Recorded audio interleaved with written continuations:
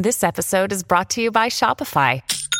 Forget the frustration of picking commerce platforms when you switch your business to Shopify, the global commerce platform that supercharges your selling wherever you sell. With Shopify, you'll harness the same intuitive features, trusted apps, and powerful analytics used by the world's leading brands. Sign up today for your $1 per month trial period at shopify.com/tech, all lowercase. That's shopify.com/tech.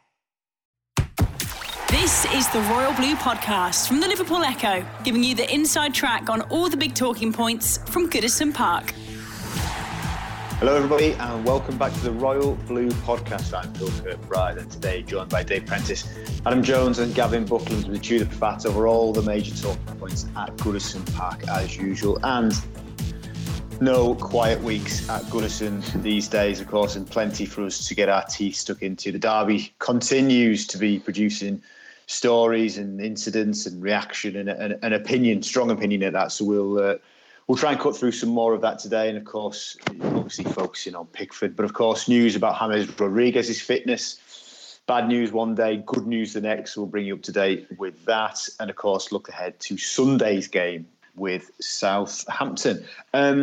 We will start with Rodriguez. The club issued, not a statement, an interview, an in-house interview with Carlo Ancelotti on Thursday lunchtime, revealing the disappointing news that James injured himself in a challenge from Van Dijk, should I say, in the derby, and would not play against Southampton. Today at his press conference, he actually says he now has an opportunity. He has partially trained and could be in a very good chance of starting the game.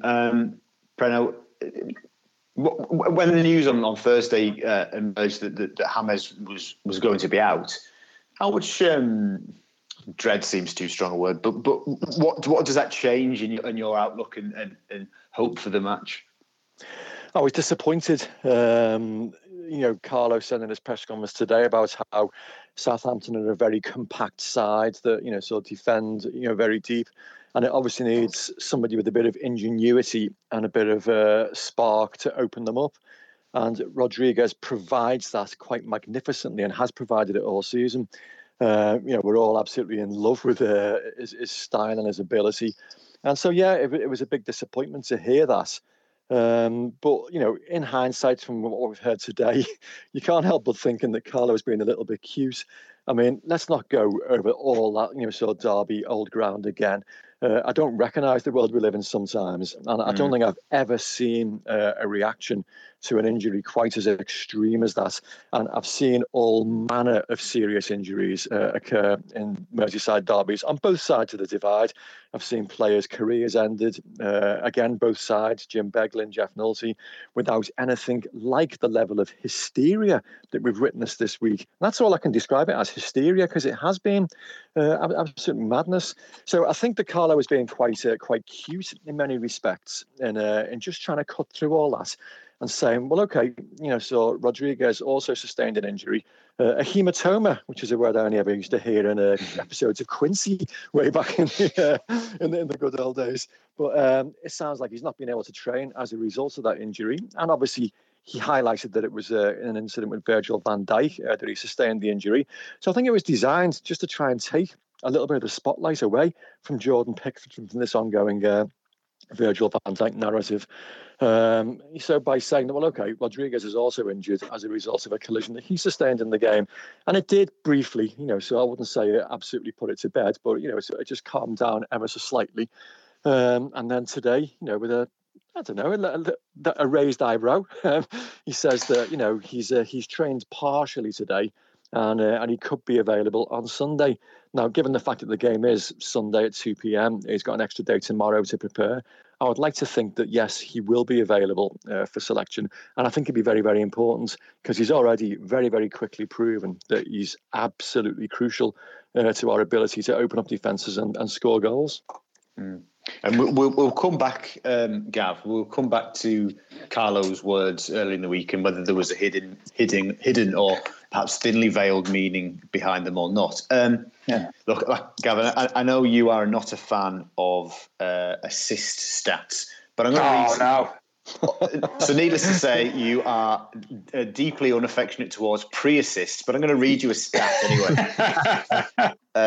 The ever interesting EFC Stato Twitter account. James Rodriguez has either scored, assisted, or pre-assisted, i.e. passed to the assister, 10 of Everton's last 12 Premier League goals. 3 goals, 3 assists, 4 pre-assists. And what I was sort of asking Preno was, how concerned would you have been at this early stage, of seeing a game without him?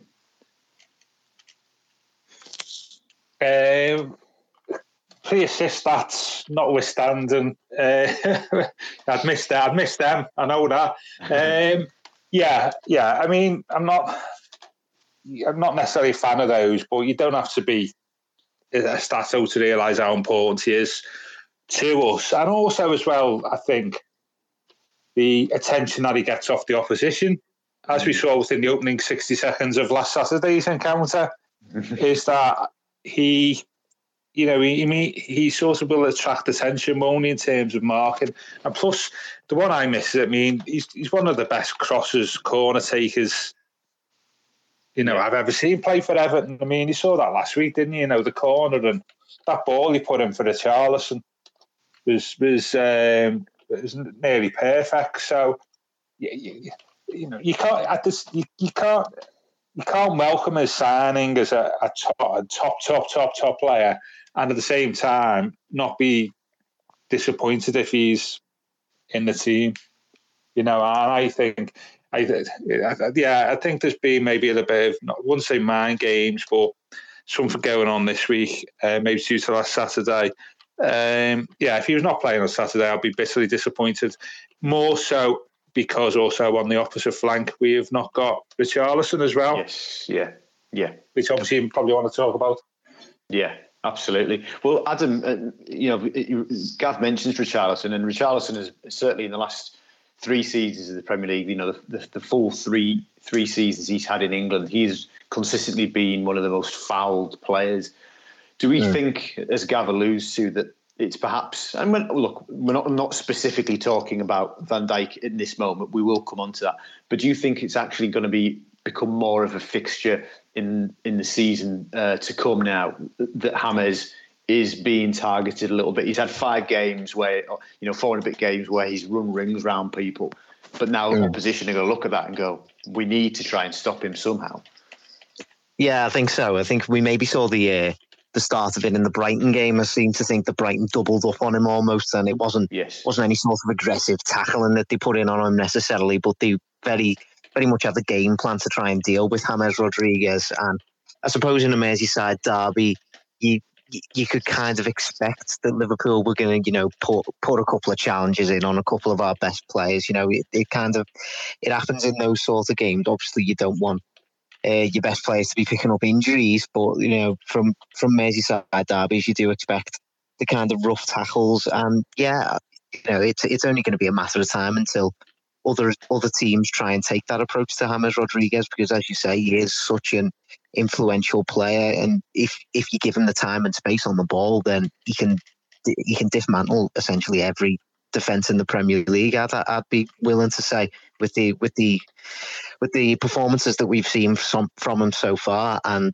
bearing in mind, have we seen him at 100% fitness yet, considering the level of fitness that he came to us in? I'm not sure we necessarily have seen him 100% fully fit yet, and still he's proven so influential. You say in our 10 of our last 12 goals in the Premier League, that's an incredible stat, and he might not be fully fit even yet. So yeah, I think it probably is only going to be a matter of time until we see people leaving a leg in, or trying to rough him up a little bit, try and welcome to the physicality of the Premier League, as it were. But it alludes back to something that Carlo Ancelotti said. I think it was a couple of weeks ago. James Rodriguez is just a really good footballer at the end of the day. He doesn't need to adapt to the physicality of the Premier League.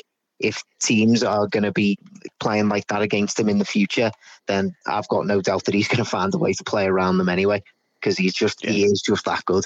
So, fingers crossed we do get to see him this weekend, because, like the lads have said, I think he is just such an influential player for us. And I think Gav touched on the point there, especially, that set piece delivery that he gives us is just so consistent, and it provides us, a hell of a weapon in terms of, getting Keane forward, getting Mina forward, and of course for Calvert-Lewin as well. So, fingers crossed he can be involved. Absolutely. Preno, is Rodriguez our talisman now? I don't know about talisman, but he's certainly very, very, very influential. And he's not really a player that you can replace like for like. There's nobody else in the squad that has that kind of, sort of God-given talent, if you like. In many respects, he reminds me to a certain degree of the stature that Kevin Sheedy had. So, way back in the 80s, and certainly with the set-piece deliveries as well. And, we also had a very, very top-quality backup for Kevin Sheedy and Kevin Richardson, who went on to win titles elsewhere, so with Arsenal and, get caps for England after leaving Everton. But whenever Kevin Sheedy was fit, Kevin Richardson was always dropped because Sheedy was just so different to everything else that we had. And Rodriguez is very similar in that respect. He just brings this little gilding of vision and class. And you can't really say, anybody else, in the squad that could, comprehensively replace him. So, yeah, maybe he is a talisman in that respect. He does make things happen. He does create opportunities. So, yeah, he's a one-off. He is an absolute, sort of top-class footballer. And we're just, glad to have him here. So many of you listening to this will be aware, of course, a segment of Carlo Ancelotti's pre-match press conference that is for newspapers was actually briefly screened live on the YouTube channel when obviously normally the cameras are turned off. We'll not go into necessarily what Carlo said, and you can read his full answers to a number of questions around Rodriguez and the Van Dijk foul. But I thought it'd be interesting to ask similar questions to lads. Preno's already kind of alluded to maybe Carlo being a bit cute, Gav. Did you find it strange at all, as the question was that Carlo went publicly and described, the players involved in the tackle, saying it was a foul by Van Dijk. That's where he got injured. Did you think there was anything? Was there a ploy behind his words there to make a point at all? I think it was a cutely timed comment. I think he's let the matter, notwithstand what Plano said at the start about the reaction, is he let it die down a little bit. I think if he'd have come out on Monday and apologised, and it was just fanned the flames even more then, wouldn't it?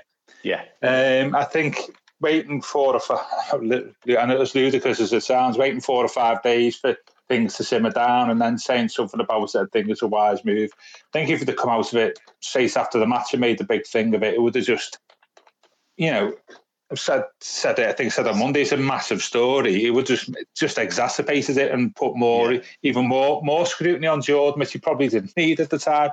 I think it was quite a wise move just to let it die down a bit and then just calmly make a few points. And I think that was quite a wise strategy, to be honest with you.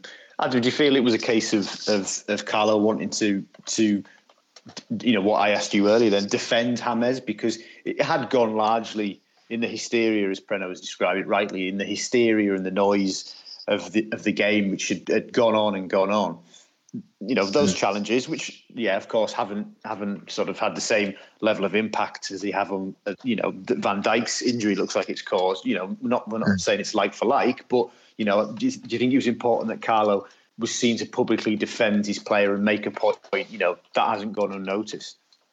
Yeah, I think it was in a way, and I think you've quite rightly touched upon it there, just to make sure that it doesn't go unnoticed, because I think, as you say, in the absolute hysteria of surrounding the Pickford and Van Dijk situation that followed, it kind of did go under the radar that Virgil van Dijk started the game with 2 fouls inside the first 2 minutes, one on Rodriguez and one on Calvert-Lewin. Obviously, the one on Rodriguez has left its mark in some sense. So I think, considering that he has done that, I think it was right for Carlo Ancelotti to kind of point that out. But I think he has pointed it out in a clever way, as the lads have said. It was we've stayed quiet about it for the time being, and I think that was the right move. And then just to come out a few days later and just casually make that point, along with saying obviously we wish Van Dijk all the best in his recovery, etc. I think it's very much taking the moral high ground in this sort of scenario, and I think that was kind of important for Everton to do over a week, which has seen some absolutely mad comments from some pundits and some fans as well. It's just been absolutely madness, and I think the lads are quite right. If Carlo Ancelotti had come out too early and said something like this, it would have just fanned the flames, and it would have really been detrimental. But I think it was the right timing, and it was quite clearly the right thing for Carlo Ancelotti to say. But it wasn't just Pickford, and it wasn't just Richarlison who've gone over the top recently, because as you said earlier at the top of the pod, so some of the reaction, and they're not even necessarily within the media, some of the reaction generally to the fallout from the game has been hasn't just been nasty. It's gone beyond that, hasn't it? And it's actually worrying that people would react so strongly and so viciously and say some pretty horrific things in the direction of Pickford, particularly and his family. Are you surprised that social media has generated, but has been a platform where such horrible things have been said? I mean, it's just I find it utterly depressing, to be honest. Sadly, I'm not surprised, no, because obviously the job that we do, we all experience this level of vitriol on, I wouldn't say a daily basis, but all of us have been subjected to so unpleasant things on social media, and it's just the world that we live in now.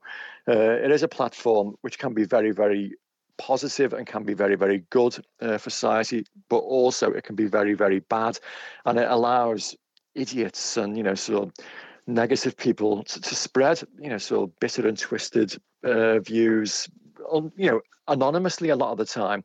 And some of the stuff I've seen this week has just been absolutely outrageous. It wasn't a particularly brutal derby match. I've seen far worse in the fairly recent past, but obviously there were two high profile so incidents in the game, both involving so Everton players. One was rightly punished, the other one, Jordan Pickford, we've all said that he was fortunate to escape a red card, but I still steadfastly holds true to the fact that I don't think he intended to cause injury to Virgil van Dijk. It was just a clumsy stupid challenge. It wasn't malicious. And so to have the level of vitriol directed towards him that we've had, death threats, so people threatening to fill him in if they see him in town, it's like, oh, come on, really? Is this the world that we live in now? And it's depressing, and it's saddening, and it's not really surprising, to be honest, because we see it so often in so many walks of life on Twitter and other social media platforms. But it's one of the big negatives of that platform, and it's something that the people that run the platform haven't really got to the bottom of yet. It's not just football, it's other walks of life as well. But it's sad, it's depressing, and it tends to influence other people as well. You seem to get more extreme views then in other elements of society, and there's even people in our profession, so in journalism, that I've basically shook my head a bit and thinking, really, did they really write that? Did they really said that? It's quite sad, I'm afraid. Yes, there've been some interesting theories, should we say, Gav. It was almost 12 months to this day. I think it was into early November when we were discussing on a pod back in the days when we could meet in the office and actually do a pod in face to face. We were discussing the fallout from Andre Gomez's injury after the Son challenge against Spurs at Goodison, and it feels that the issues that were sort of the umbrella issue was, of course, this feeling amongst Evertonians, a section of Evertonians, that there is a wider media issue with the club, or agenda, if you want to call it, that there's a bias against the club and towards the so-called top six. That has reared itself again this week in the coverage of the derby and particularly the Van Dijk incident. Do those supporters who feel that? Do you feel they've got good reason to feel that? Depends what you mean by bias. To be honest with you, if if you mean bias in terms of something happens to a player in the top six, it's treated differently to somebody who's not in the top six. I think that's bias, isn't it? Yeah. I think that's right. But I view it as not so much bias as in profile, perhaps, is the word. It's just given a high profile because it sells newspapers, it generates internet traffic. You are doing, some of the big clubs in that I've got, say, 10 times as many social media followers as Everton have. So therefore, if you follow that through in terms of the numbers of people who are going to read articles, then there's two things going on there. You'll get more people reading articles because they've got a bigger fan base. We all know that. And also, like Liverpool last week, Premier League champions, etc. So it's understandable that happens. And in the days when people are trying to generate as much revenue as possible, as we all know, because of the environment we're in, I've not got a problem if that's the strategy. Where I do have a problem is, and I don't see it that often, is where the same thing happens to the same player, but the verdict is different because one's in the top six and one's in the bottom six. I always think, and this is, I'm not speaking. I know lots of people in the press, but I'm not speaking just generally, not as individual. Is I think, like, say, players when they go away in international duty, say to play for England, if they make a mistake and they're not in the top six club, it's treated slightly differently than if they play for the top six club. I've thought that for a long time. Okay. But apart from like getting more coverage, Van Dijk's got more coverage than Andre Gomez. Well, that's natural. That's understandable, isn't it? I mean, it's also a testament, by the way, to that how high profile we are compared to 12 months ago, because we're top of the league. Yeah. So the derby had a lot more. See the coverage of the derby. That was a lot more coverage what you normally expect in a derby because we're top of the league. So some of it is actually down to our higher profile as well. So I think I've not got a problem with it. It's understandable. It's just good business. As long as incidents aren't treated differently because of the players involved and who they play for, I've not got a problem. So say, for example, a top six goalkeeper does exactly the same thing to Van Dijk next week, but because he's in the top six, said, that was a fair challenge. It was you know what I mean. That's he's going for the ball. There's no element there of wanting to maim the opponent, stuff like that. I think that's been part of the issue, hasn't it? For some fans, they would, I'm sure they would agree with me saying that they felt that. There was almost a will for Pickford to be retrospectively punished, almost. Yeah, but that's part of the noise around it, isn't it, really? I mean, most of the people, I know you can pick and choose who you read and stuff. Well, most of the comments I read and accounts I've read and people I've listened to, pretty reasonable assessments of Pickford, to be honest with you, and his role in it. But then a wider piece, as we've spoken on here, as Everton fans have spoken about Jones' general, I won't say state of mind, so like Jones' general demeanour at the moment, if it gets more coverage than people think, that's to be understandable. It's a big story, but some of that was down to us because of where we are at the moment. The Royal Blue Podcast from the Liverpool Echo. Adam, inevitably, because no press conference seems to go by at the moment without a question to Carlo about Jordan.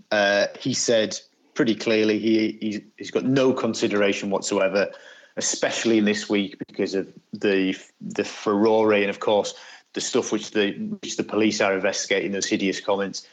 He's got no consideration of taking him out of the firing line and taking him out of the spotlight for a game, and he will play against Southampton. The right call in your opinion?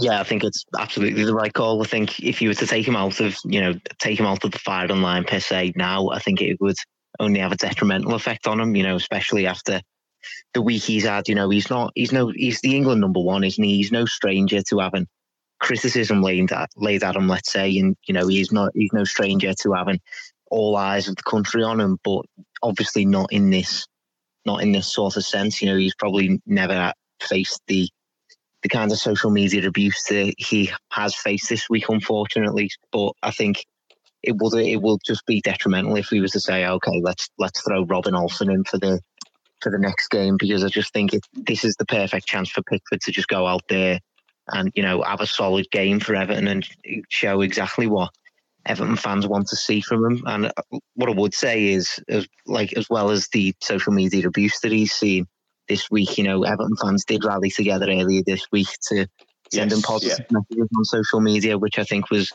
a really nice thing. I spoke to Dave from the Everton Fans Forum yesterday, and he was just talking about, you know, the need for him to show that there is a positive side of social media as well, and that there are thousands of like-minded Evertonians who just want to send their gratitude to Pickford, and, you know, just to tell him to keep going. And, you know, hopefully, you know, as much as he might have seen the abusive messages, hopefully he sees these positive messages as well, and that gives him a certain air of confidence going into this next game. You know, Everton fans are behind him.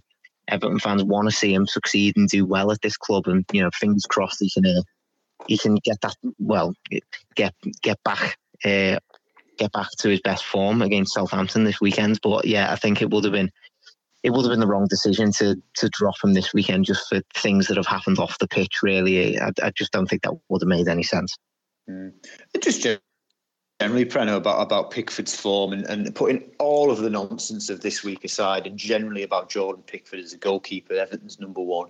Are you thoughts on Jordan, you know, continuing as number one? Are you confident he's going to rediscover the level, I suppose, of form that he showed in 17-18, his first season, when at the end of the year he scooped all the awards at the end of the season, you know, was tremendous. You know, Carlo backing him publicly at every turn.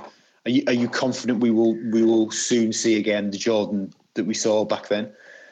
I think there were signs last weekend that we were starting to see a return to that form. I mean, let's not forget that, you know, whilst, you know, everything's been overshadowed by the incident with Virgil van Dijk, he produced 2 absolutely top-class saves in that game, and another very, very good save from Trent Alexander-Arnold. And that was a sign of the Jordan Pickford that we remember from his first season. Now, I know, yes, he got away with one with the offside goal. You know, he should have done better with the Jordan Henderson shot, although the ball did take a little bit of a, you know, sort of bounce in front of him. But generally, his performance was good. Now, whether I'm confident in him reproducing that level of performance week in, week out, I'm not so sure. So much of it, like I say, is psychological with Jordan Pickford. You know, and he was busy last week, which is probably a good thing for him. You don't want him to be in the spotlight at all this weekend. And regarding, you know, social media, whilst I totally applaud those efforts by the Everton fans, I ideally hope he's not been looking at it. I hope he's being told, look, don't go near it. It's funny, I was listening to a podcast earlier today. I do listen to all the podcasts very occasionally. It's a boxing one, and you know, so Paul Smith, you know, from these parts, was talking about the incredible amounts of grief he gets on social media and how he handles it. And he says that, you know, he sat down and spoke to JB Carragher about it because they both train at the Rotunda club in town. And Carragher just said to him, don't look at it. He says, you know, that's what I always say to people. If you don't want to, you know, sort of get wound up by people, if you don't want to engage and get involved, you know, so angry with people, either don't engage or don't look at your notifications, or just don't go on social media. And it sounds like a bit of a sweeping statement, because obviously in our industry, you know, so we use it for positive purposes.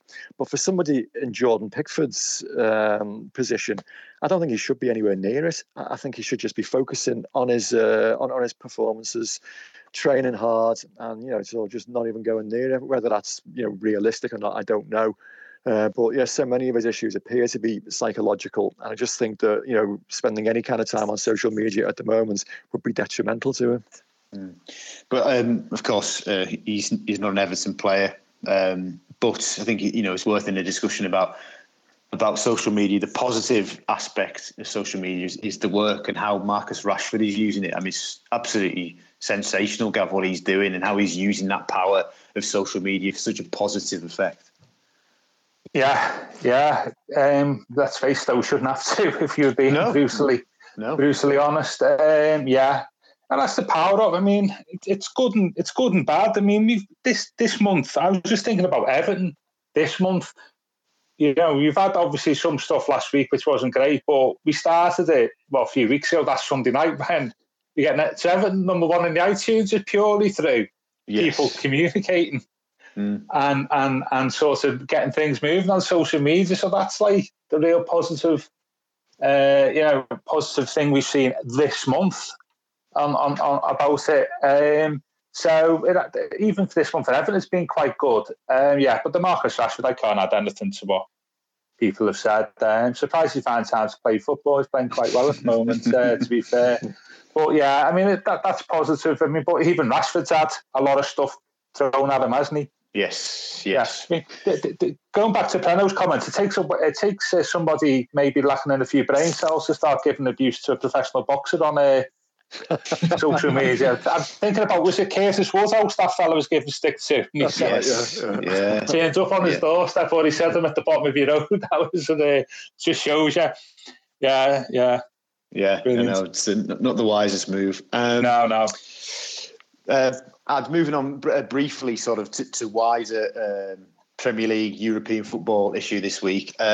Yet another incarnation of a European breakaway league was mooted in the news. The European Premier League, or Euro Premier League, hit the stands, if you like, and the news that it's been cooked up, FIFA-backed tournament of 18 of the biggest teams in Europe. Should we be concerned that the Premier League will soon be dismantled as we know it? I mean, with the amount of stories that we've seen about this, I just want to say, go on, just go.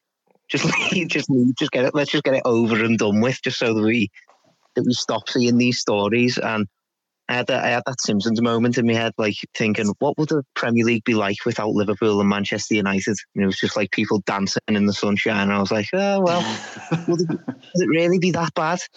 But obviously at the same time, these teams do bring a lot of revenue to the Premier League. They've got a huge profile worldwide, haven't they? And I don't know. I just feel very blasé about the whole situation with this, with a potential European Super League. I don't think I'd find any interest in it personally. Like even in terms of just like watching it, I just don't think it really pushed my buttons, to be honest. So I've just, if they want to do it, like that's what I mean. I kind of just want them to say, "Oh, go on, just go and do it. Just leave us alone." Yeah. Preno, a man from an era when the idea of there being a top six perhaps is an alien concept back in a certain time. It was suggested on the, speaking of other podcasts, on the excellent Price of Football podcast a couple of weeks ago, that imagine, the top six disappear into a new league and do their own thing. Imagine a Premier League and a title race involving us, Leeds, West Ham, all the other sort of traditional clubs in English football. Could be very lively, couldn't it? It could be, yeah. I've seen all kinds of statements as well. People saying, well, fine, let them go, and we'll invite Celtic and Rangers down to join this new league. It seems to happen periodically, these statements about sort of new leagues. I mean, the only time it's ever really happened properly is when the Premier League was created in 1992, and that was effectively just the same teams just rebranded in a different way with a nice new trophy and a different mindset, really, which attracted supporters to it. It's something that leaves me, like you say, shrugging my shoulders and saying, I've seen it all before. I don't think anything's going to happen in the short term. And it just appears to be motivated by greed once again. A certain number of clubs trying to generate as much money as is humanly possible for themselves at the exclusion of everybody else. If there's any kind of sort of concrete discussions taking place sometime down the line, maybe I'll start to take notice. But for the time being, I'm just like, oh yeah, here we go again, and just dismiss it really. Gav, at the risk of sounding cynical, it felt to me like the leaking of that story was particularly opportunistic on the back of the reaction to the Project Big Picture. Any thoughts? In other words, you're blocking Big Picture, so we're going to do this one now. This is scary European Premier League being talked about. Maybe Project Big Picture isn't too bad after all, lads. Well, that was one of the things. The only thing to say that there's not exactly a load of enthusiasm for this one, is there really? No. I'll give you a few of my thoughts. One, I think it's absolutely appalling that in the midst of a global pandemic where hundreds of thousands of people are dying, or millions, that actually you've got football clubs, allegedly or whatever, no, some have denied it, talking about breaking away to earn more money. I'm amazed at, you underestimate the ability of top football clubs to want even more money, don't you, really? And as Adam said there, have you done any market research about who want to watch this? Because you have these anomalies that they want to break away, say teams want to break away from the Premier League, because actually they're fed up playing, I don't know, with all due respect, West Brom or Fulham. But probably one of them is going to be the West Brom or Fulham of the European Premier League. It makes no sense. And I think there's obviously, and that's even before you get to the protocols of things like you need UEFA's permission. You also need the Premier League's permission to play in Europe. You need to be licensed. So there's all sorts of administrative and governance protocols that you have to go through. I think it's just, as ever, posturing for obviously the rebranding and relaunching the Champions League in 2024. It's all to get a better deal out of that, I suspect. To be fair, I mean, it would take, all these the pretty stable businesses, these football clubs at the top end. United lost said that loads of money yesterday in their accounts. It would be mighty risky for them to go into a completely different new league with really, somebody backing you through debt, to try and, establish a new brand, shall we say, where most of the planets would be pretty ambivalent towards it. I wouldn't watch it. Why would you, if you were in it, playing it in it, why would you want to watch it for a start? And Champions League has a bit of a, conscious time. Is a bit, it's rarity and scarcity adds to its excitement. This way you got, I don't know, Atletico Madrid against Porto in the middle of January, 9th versus 10th. Who's going to watch that? Yeah. And of course, and we could talk for hours on subjects like this, but of course, are these clubs underestimating the power and the feelings of their own supporter base? Because I would be shocked if any Liverpool or Manchester United fan would back a breakaway and being removed from the Premier League. But anyway, we move on. So before we talk about Southampton and get the lads' predictions, we will do a special pod on this because it's worthy of such. But Pren, I just wanted to give a quick plug and a quick update on the reaction to your book, which I've started, and it really is genuinely superb what I've read so far. How's the reaction been? Difficult to say, really, because I've only had feedback from my contemporaries and peers, if you like, and they might just be being kind to me. I've had Greg, formerly of this parish, who said it's like the best sports book he's read for years and years. The guys from Across the Park podcast, one of our rivals who I spoke to last night, who were absolutely gushing in their praise of it. People that work at Everton now, who I'm not going to embarrass by naming, saying that they're absolutely loving it.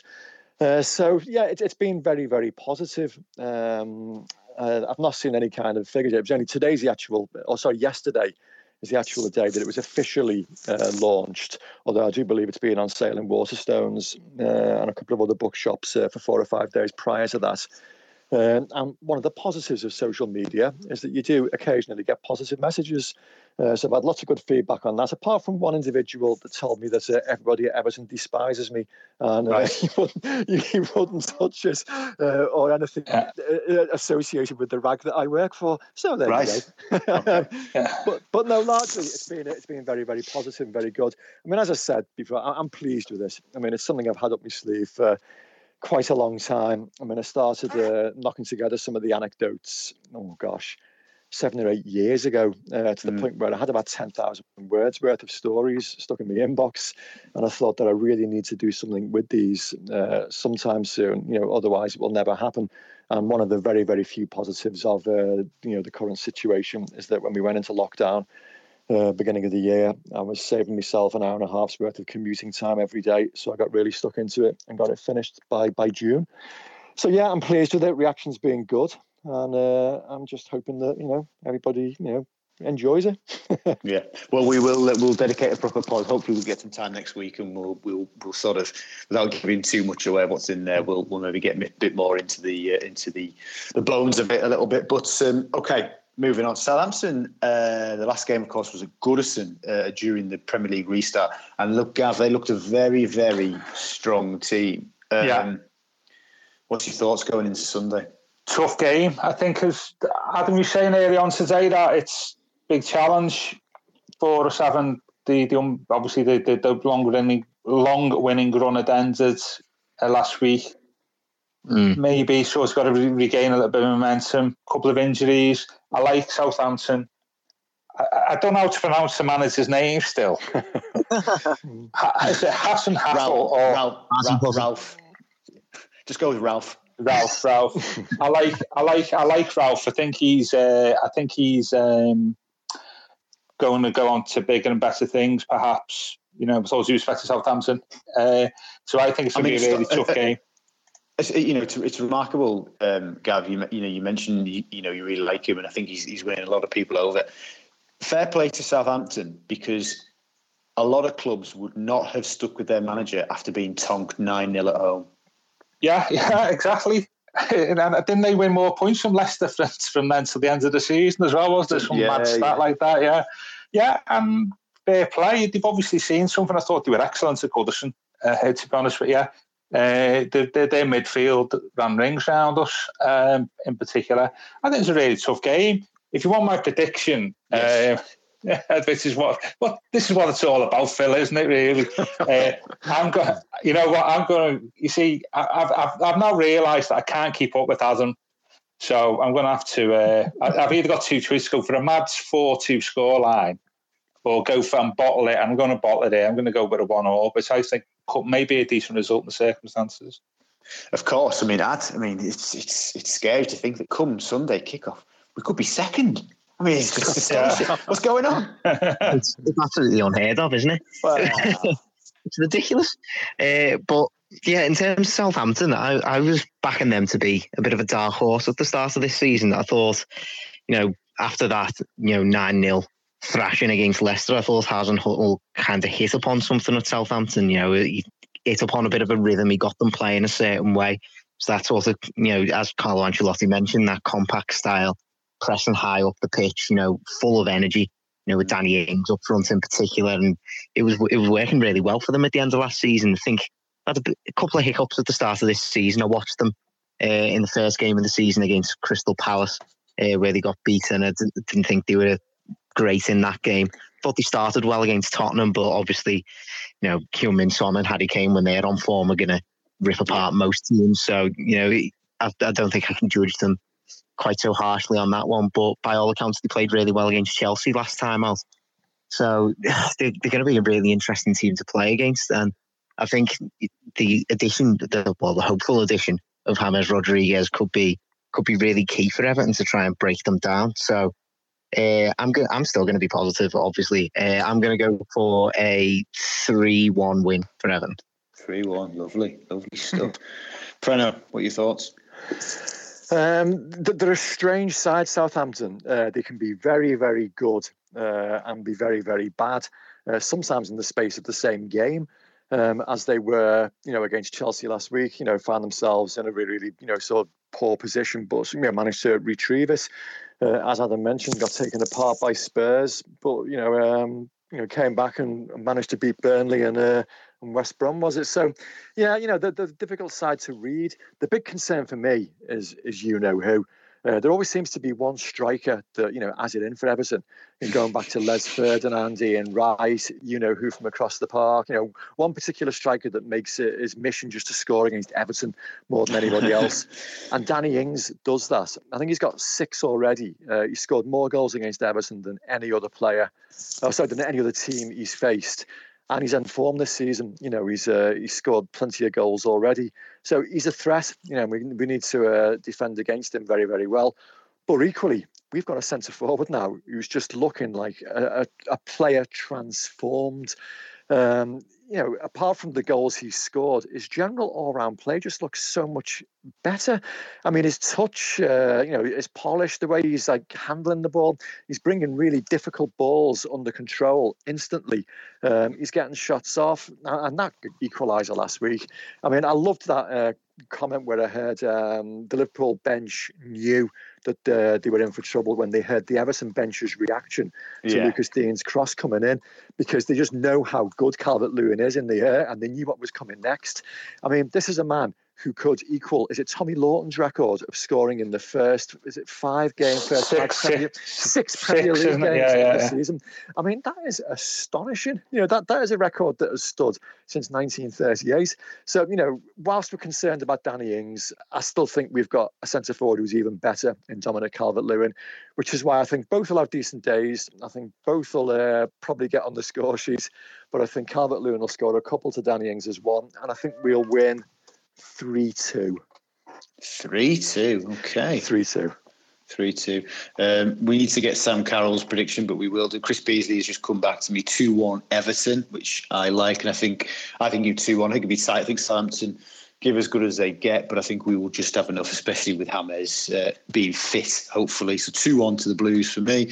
So Gav 1-1, Adam 3-1, Preno 3-2. Well, I hope Preno's right, because it's a long slog for a 0-0, so 3-2 would 3-2 would be eventful, wouldn't it? And another win. Chaps, excellent stuff. Really good, really strong opinions, excellent insight as always. Thank you very much for your company. As I said, I'll be down on the South Coast this weekend covering the game, so you can stay with us, and obviously myself and Adam covering the game, providing all the news, all the views and analysis from hopefully another victory as Carlo Ancelotti's Blues march on. Thank you very much, chaps, and thank you very much for listening. This has been the Royal Blue Podcast. You've been listening to the Royal Blue Podcast from the Liverpool Echo.